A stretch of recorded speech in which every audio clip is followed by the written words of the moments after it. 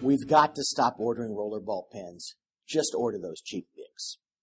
That's what one of my former bosses years and years ago pontificated as part of his cost-cutting plan to save the firm. But cutting costs is no way to improve any business for other than the very short term. Instead, the key is to invest in your business in order to expand income. There's usually tremendous pressure on medical groups to increase current income, that is, to preserve distributions to the partners or the shareholders.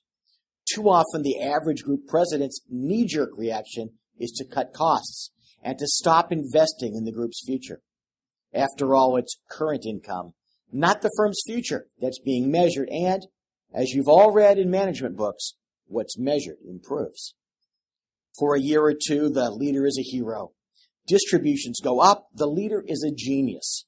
Or if distributions go down, the leader is lauded for having cut costs to at least preserve the current level of distributions.